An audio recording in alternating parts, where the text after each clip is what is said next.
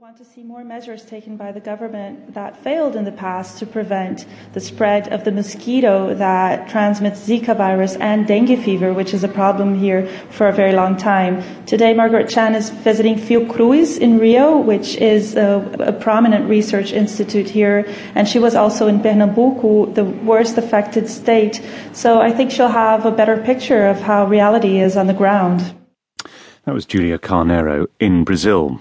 The fight against the virus is not just being waged in the countries most affected.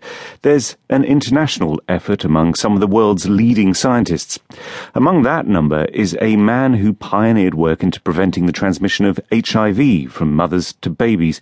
He's Koen van Rompuy, a virologist at the California National Primate Research Center, and he's now turned his attention to Zika. Currently, we are gearing up to start a study very soon, in the next 1 to 2 weeks, in rhesus monkeys. So the aim that we have is to establish a monkey model that we can use to study Zika virus infection, and then also how it may transmit during pregnancy from a pregnant mother to the fetus. And so once we can show this proof of concept, then we can use this animal model to test intervention strategies, such as vaccines and drugs, to block transmission, to block infection. Right. So at the moment, scientists do not know how the virus crosses from mother to baby. That is correct. It seems that the microcephaly seems to occur mostly when pregnant women get infected during the first part of the pregnancy. And so it's also not even known is like what's the frequency. If a woman who is pregnant gets bitten by a mosquito and she gets infected, what percentage of women would actually transmit and what percentage of their fetuses would develop microcephaly? So those are also questions in which the monkey model can be helpful. Okay. And before we even get into the issue of prevention, am I right in also saying that up to this point, we haven't had cast iron proof that there is a link to microcephaly? I mean, a lot of people say that there's circumstantial evidence, but could your investigations be that proof that it is a definite link between the virus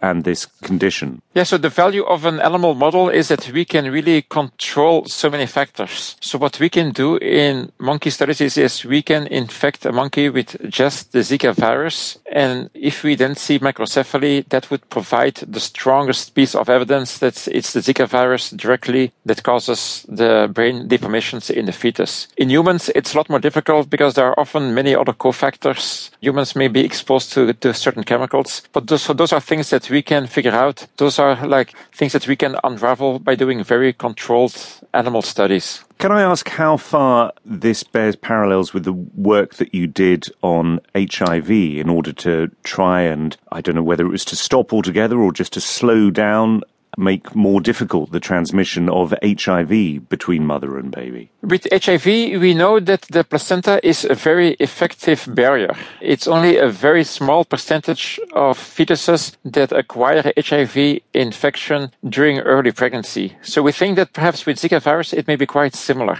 With HIV, we have made so much progress. Even although we do not have an HIV vaccine yet, we have been able to come up with strategies that use antiviral drugs. And these days, if pregnant women who are HIV infected have access to those anti-HIV drugs and they take them during pregnancy, and we also give them to their babies shortly after birth, we have been able to reduce the number of HIV-infected children to almost 0%. So this is very promising, and I have good hopes that we can do something similar with the Zika virus. Is there a particular sensitivity about that, though, with your work, given that you're working on the testing of animals, and, you know, a lot of people are very sensitive about that? I just wonder if there are any constraints on you in terms of you sort of sharing your research in real time, as it were. I understand that some people have concerns about using animals, but we feel that this is such an urgent public health emergency that this really forces us to make progress as fast as possible. And so the best way for that is really to collaborate, to share data. I mean, we feel we are not really in a race, in competition against other researchers, against other scientists. We feel we are in a race against the virus and a race against time.